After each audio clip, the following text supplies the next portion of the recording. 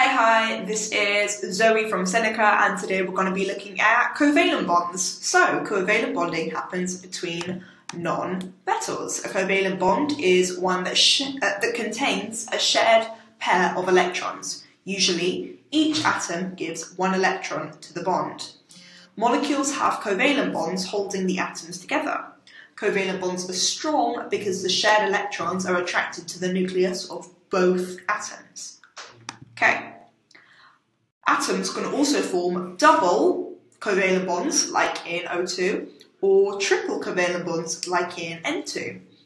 There are even rare examples of quadruple, quintuple, or even sextuple bonds between some heavy metal compounds.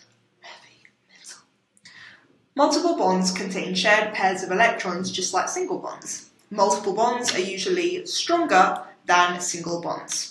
Right, so covalent bonding happens between non-metal atoms. Covalent bond is one that contains a shared pair of electrons.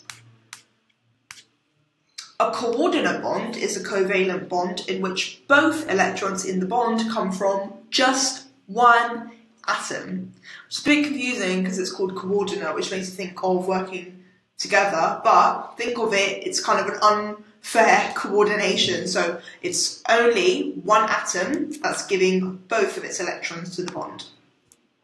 Ammonium ions are made of an ammonia molecule that has attached to a hydrogen ion with its lone pair.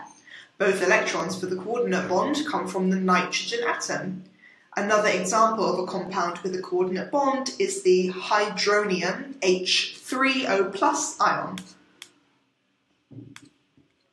So, which of the following is true about coordinate bonds? A special type of covalent bond. The ammonium ions contain a coordinate bond, and it forms when both electrons come from one atom. Typical bond strength: number 1, triple covalent bond. Number 2, single covalent bond, and then weakest is hydrogen bond out of those three. Okay, that's all for today. Thanks so much for joining, and we'll see you on the next episode. Goodbye.